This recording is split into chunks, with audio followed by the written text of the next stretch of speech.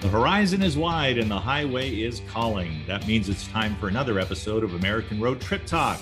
I'm your host, Gary Mance, with a welcome and an invitation to travel the byways and back roads of yesteryear, searching for America in every incomparable mile. Welcome once again to Trip Talk, everybody. Glad to have you along for the ride. And our producer is busy at the board. His name is Nathan Miller, without whose work we would not be reaching you now. So we're always glad to be working alongside Nathan. Today, we're going to talk about an aspect of the Pacific Northwest. Now, from coast to coast, if you're looking for roadside attractions, kitschy art, including the art of celebrating animals, whether those animals truly exist or not, you can find that stuff all around the country. But when it comes to the Pacific Northwest, we are not slouches. So many pieces of art are celebrated because of the interaction of humanity with nature, and with particular regard to the critters we love most. Domestic animals, and let's make room for some Sasquatch, legendary creatures as well. That's what we're talking about today. There is so much to get to. We probably won't get to them all, but we'll try for as many as we can as we visit with our good friend Harriet Baskas, a wonderful chronicler of these unusual things, these oddities in the PNW. This is American Road Trip Talk, and we will be back right after this.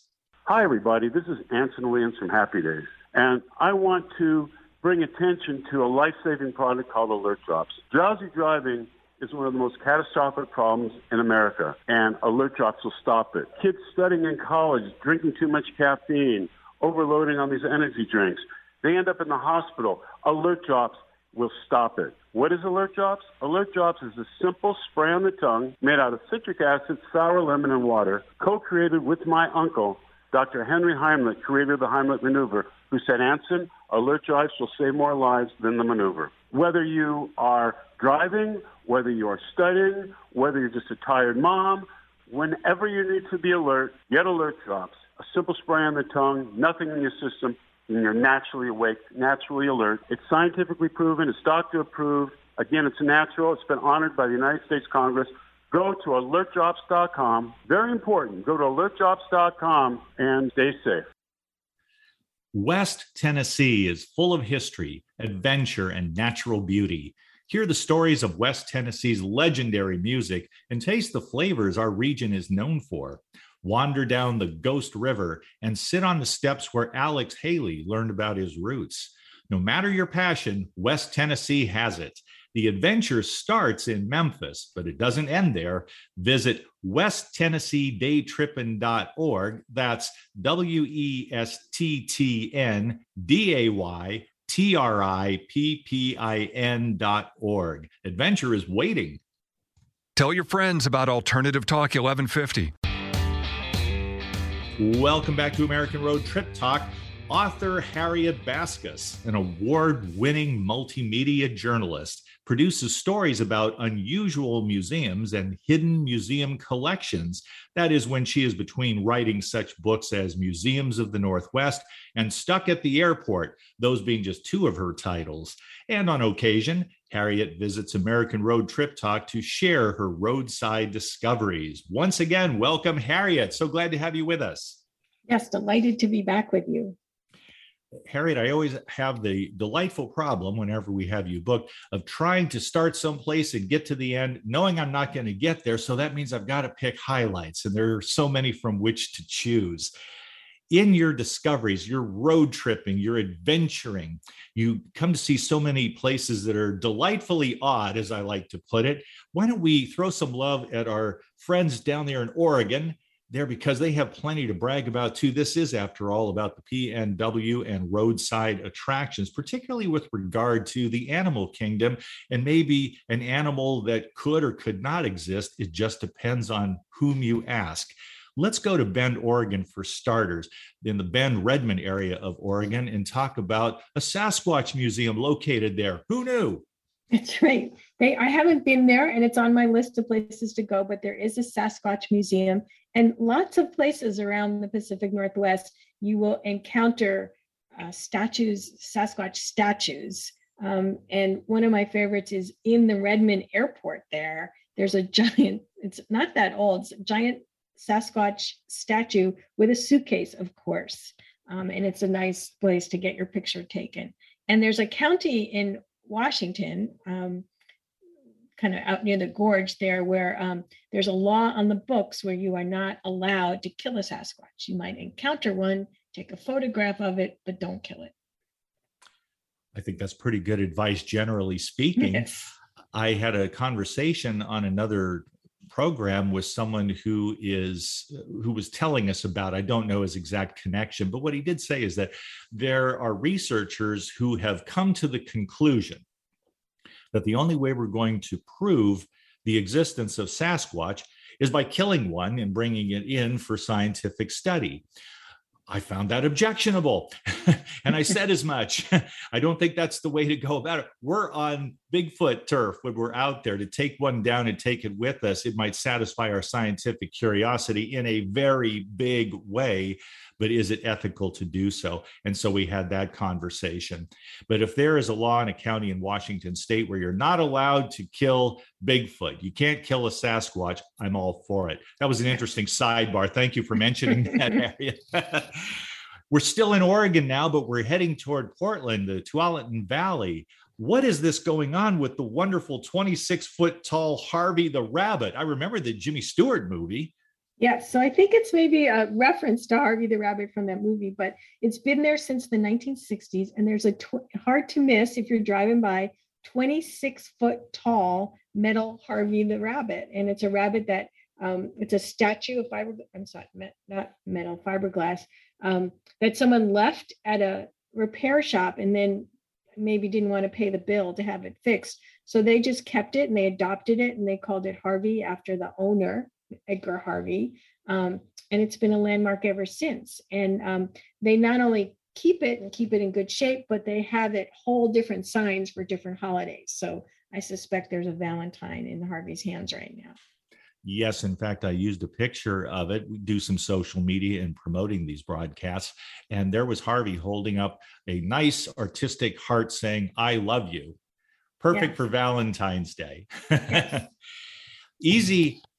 It's so amazing to me. I've been to Hillsborough. I have to, this is a confession on the air here, Harriet. I never saw Harvey. I've been in that area. I could tell you where to get a great hamburger in that area because I did so, but I don't know about Harvey. I don't know how I missed him, but I would love to get back to that region. It's so beautiful anyway. And I will be keeping my eye out for a very large rabbit when I do that. So many of us have not been on road trips outside our local area for the past 2 years. So it's a good thing to have some of these things that are to go look for. Like, oh, I've been there before, but I didn't see Harvey. Let's go back. Yes, absolutely. That's also referred to sometimes as a honey, I missed it. So you turn around, hang a Yui, let's go back and see if I can get to look at. Maybe being on the driver's side has some advantage. Another time would be on the passenger side where we want to take in what we want to take in. That's for sure.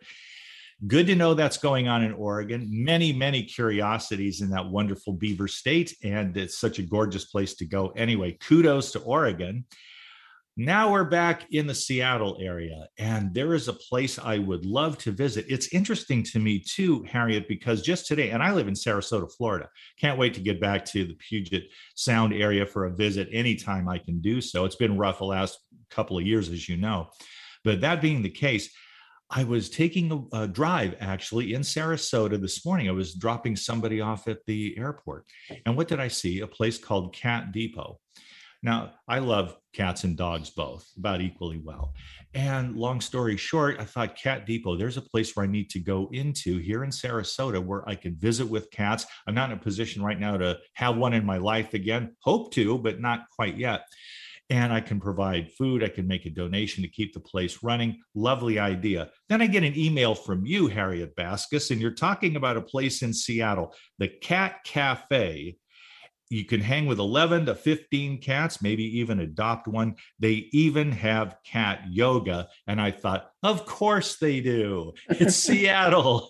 Of course they would do it that way. And God bless them. Tell us a bit about the Cat Cafe in Seattle. Well, this one's called Seattle, and I can never get the word out. metropolitan meow petrolitan. I get it. So They jammed Seattle, a couple of words yes, together. which I can never say, but and I also kept passing it for a very long time. And then finally went in because I'm doing research for a book on Seattle. And it is like adoptable cats. They work with a reputable adoption organization. And you can just hang out in this cafe. It was the cat puccinos were closed during the pandemic, so that you couldn't have those snacks then, but they're probably open now. And you could you book a half-hour time, and these cats are categorized by the type, as it were, whether they're super friendly, not so friendly, or just kind of need a little. But and then you can adopt them. And when you talk about you didn't have a cat, I met this guy there who had a regular day that he visited with, and he had a favorite cat. And I said, is it because you don't have a cat at home? He says, oh no, I have a cat at home. So he had like a cat on the side. I just really loved it. So people go and hang out with cats, and these cats often find homes. I think that is great news. It really is. I remember my cat that had to be put down, unfortunately, after a sudden illness 30 years ago. And I'm not kidding you when I say that I think about that cat lovingly every single day, 30 years later. So yes, we love us some cats and dogs. And that was quite the household at the time too. We had 2 Yorkie dogs and the calico cat, which actually came in one night and adopted us. Such as pet life. Does Seattle have something comparable for dogs? There's a place I believe called the Dog Yard.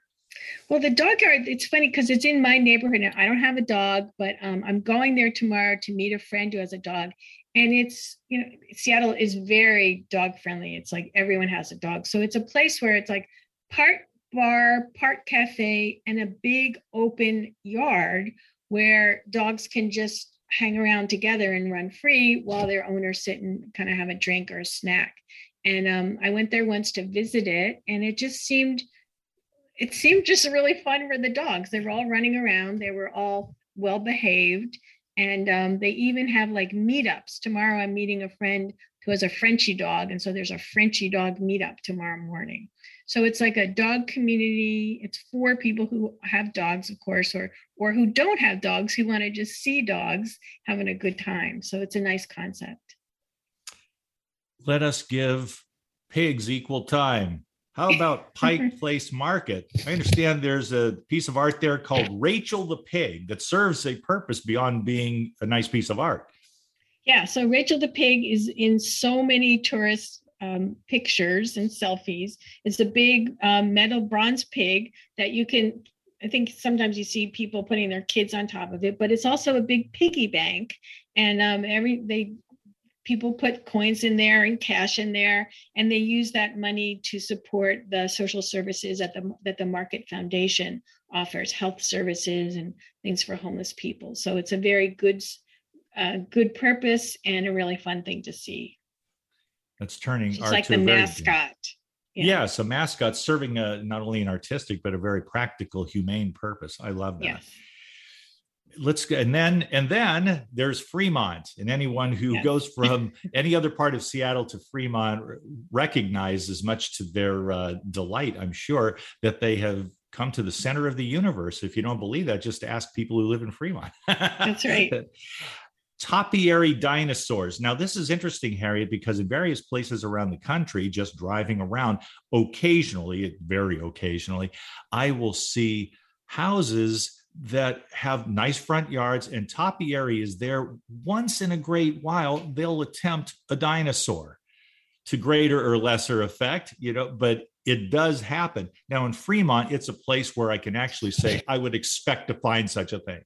Right. First, I have to say I wasn't sure we should have called the troll under the bridge an animal or not, but a lot of people know that there's a troll under the bridge in Fremont. But the topiary dinosaurs, they were a promotion for an event, an exhibit at the Pacific Science Center many years ago, and they stuffed these wired dinosaurs, a mama and a baby, with ivy. To promote the dinosaur exhibit.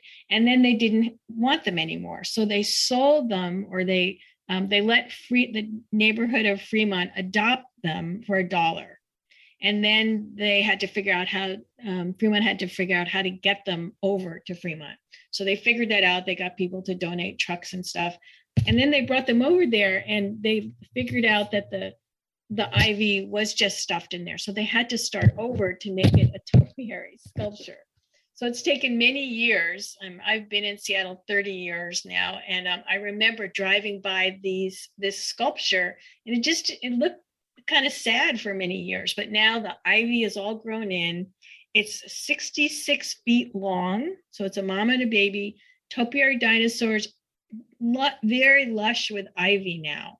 And so it's really, again, a nice place to go by. It's right by the canal, so you can walk by it. People take pictures of it. Little kids go inside under them. And there's community groups that go and take care of it. So there's like a dino wrangler that comes by with gardening shears once in a while. It's really cool. Well, you have to keep those dinosaurs spruced up. Yes, that's for sure. Yes. You know, Harriet, when you talk of these things this way, you remind me of the fact that many times the art would be lost to the public were it not for, could be a person, could be a group of persons who take a proactive interest. They're so, the topiary dinosaurs, yes, absolutely. And we talked at the outset about Harvey, the rabbit. I mean, these were neglected items, and somebody had a vision for those. It wasn't simply salvage. It was turning it into contemporary art of a very kitschy variety, but nevertheless, art. That's right. So many things, someone might make it for their project, and then they're no longer there, or they no longer can keep it. Other people adopt it, and it becomes, some of these things become just one person's obsession and become a community project. Exactly right. And that's what I love, that things have a long history and become part of our communal history. So to paraphrase, one person's trash is another person's treasure. These are examples. Yes, exactly. I love that. Why don't we take a drive south to the lovely town of Gig Harbor? You mentioned something to me in our communications earlier about racing roosters. Now, are these artistic pieces where they look like they're racing, or do you actually have roosters racing around Gig Harbor? Yes, this was part of Gig Harbor's history. So Gig Harbor is kind of a maritime community.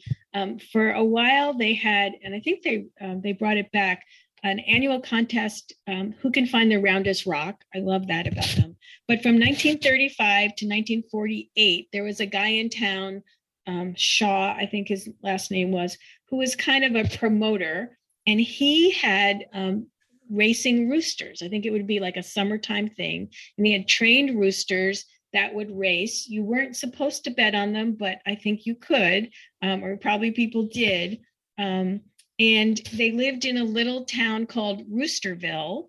And he would always hire these beautiful young women from town and put them in what looked like bathing suits when you look at pictures. And they were called the Roosterettes. They were the rooster tenders. So it was a whole kind of thing going on there. But it got very popular. You know, those newsreels that they used to run before movies, it even got in one of those newsreels to talk about the racing roosters. So that's part of their history there. They had a good press agent. Yes. That's excellent. And it's okay to be unabashedly a promoter of tourist traps. You want people to come in. Yes. You have some beckoning behemoth there welcoming them. That's all in a day's work. I respect that. Let us take, now this is a place I have never been. You know, I lived in the Puget Sound area, different places for 21 years, and there are just some places I have yet to see. One of them is Carnation. Now in Carnation, Harriet, I guess they have a giant cow statue there, and it's got quite a history. So Carnation Farms, we know that name from the little cans of milk, but Carnation Farms is real. And they have a giant cow statue there in honor of a very famous milking cow from the 1920s. I can't pronounce her name, but she was referred to as Possum Sweetheart. And in 1920, she gave more milk than any other cow had ever done, 37,361 pounds of milk. Wow. And at that time, the average cow produced only 4,000 pounds of milk. So she was a good producer and well loved. And she got very famous. She got again picture in like the national newspapers and newsreels. And Jack Dempsey came to visit for some reason, the heavyweight boxing champ. And after she died in 1925, after all that work, they put up a statue in her honor, and you can see it when you drive down the road there. And here again, you go to Carnation, there is something to see. Yes. You go there, it's a kind of welcoming presence. Yes, it's very charming. Great. So, yes, 3 years after the cow died, the farm erected a life-size statue of her at its entrance. Perfect. Just great. Now, let's get back to dinosaurs here for a second. Another place I've got to see someday, Granger. They have dinosaur statues around town? Yeah, so Granger is out near Yakima, and they started, a lot of, I think maybe once someone might have found a dinosaur bone near there, but a lot of towns kind of want a thing. And so that town started a campaign where every year they erected a new dinosaur statue somewhere in town. So there's dinosaurs in the parks, and there's dinosaurs in different places. So you can, and there's a Welcome to Granger dinosaur sign as well. So that's just a town that celebrates dinosaurs, even though Nothing it's not probably full of dinosaurs. Yeah. So many things to see. Let's go back. As a matter of fact, there's one place I wanted to mention. And when I do get out to Western Washington again, I cross my fingers and hope that this is the year I can do it. Getting out there, I would like to see the little town. It's along the coastal highway there, and that is Raymond, Washington. They have metal sculptures there, and it's known as a town of metal people, but some of that involves interaction with animals in a way that lets you know, this is a friendly town. We're glad you're here. Come stay with us. That's right. I forgot about those metal statues. They're along the highway. There's probably a sign, Welcome to Raymond, and they're right there. And I can't remember what they are of, but I suspect at least one is an elk. But is that what you're talking about? Yes, yeah. That's right. I believe there's even a little girl feeding a dog, just perfect. Yeah. This wonderful welcoming atmosphere in Raymond, Washington, little town America in that corner of the country. Yes.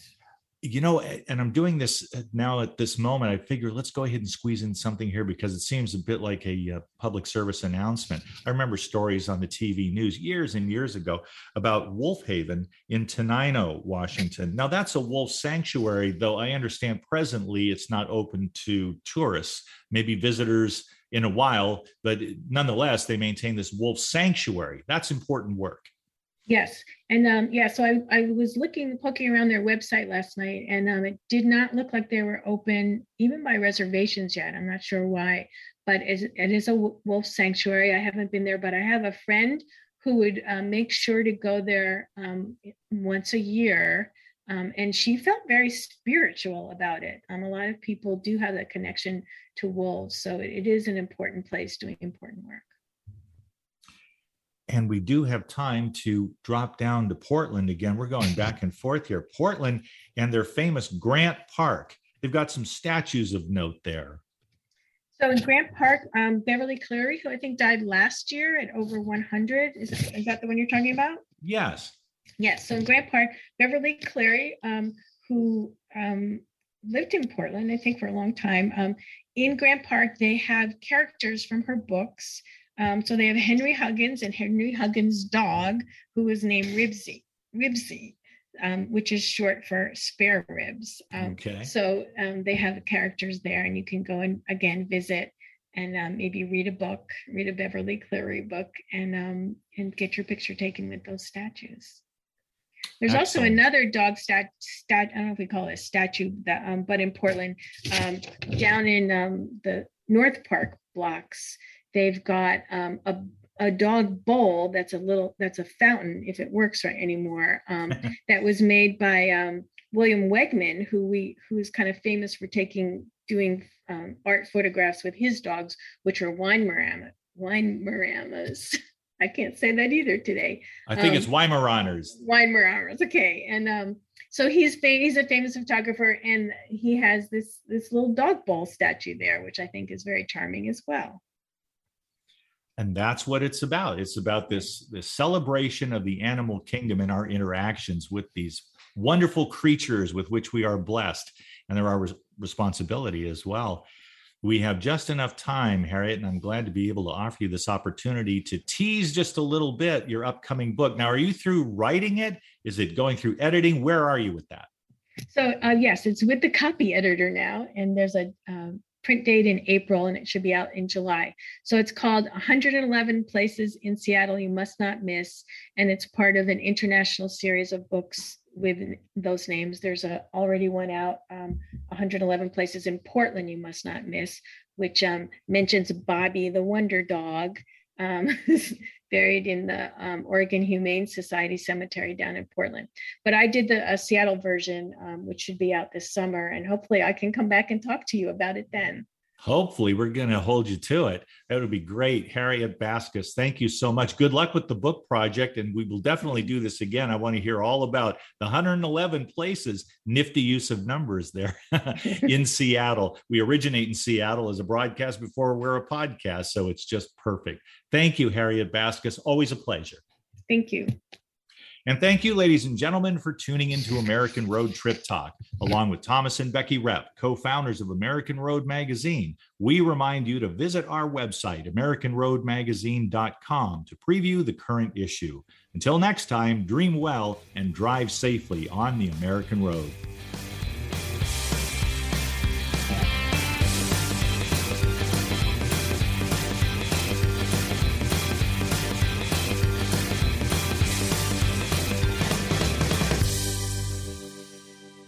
Hi, everybody. This is Anson Williams from Happy Days, and I'm so excited to tell you about American Road. It is the best car travel magazine in the world. They have the most fantastic adventures detailed in each magazine with all your itinerary. We could just jump in the car with your family and have the most fabulous adventures you've ever had in your life. Please get a copy of American Road and start your own adventure.